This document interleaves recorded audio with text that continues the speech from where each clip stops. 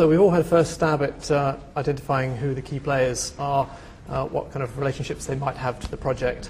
I think it's interesting, one of the questions that's come up is, at what stage are we considering this team? Are we talking kind of pre-project planning? Are we talking at the briefing stage or post-appointment stage? It seems to me that we do need to peel back to the very beginning and look at kind of holistically who the group might be before we start to kind of weed them out in relation to a particular project. So I'm going to talk to you a little bit about the importance of integrated processes to create successful places. And the notion that places that are poorly integrated are less successful is the supposition. And of course there are exceptions to any rule.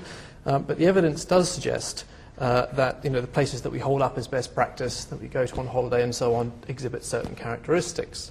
And they are that they're well connected, they have excellent links, you can get about easily, they have strong social networks, there's very good access to employment, for instance. They have a successful mix of uses, both horizontally, perhaps within blocks, or vertically within buildings, and so on. Now, all of this is self-evident, and I'm sure some or all of you are very familiar with these sorts of arguments.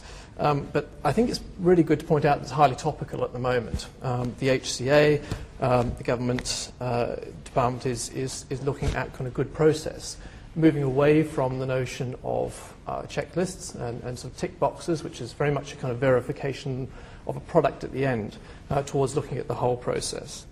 And this is in line with the single conversation argument, and really the need to integrate all aspects of development, housing, regeneration, community activities, and the like. And to do this through mutually shared and agreed priorities.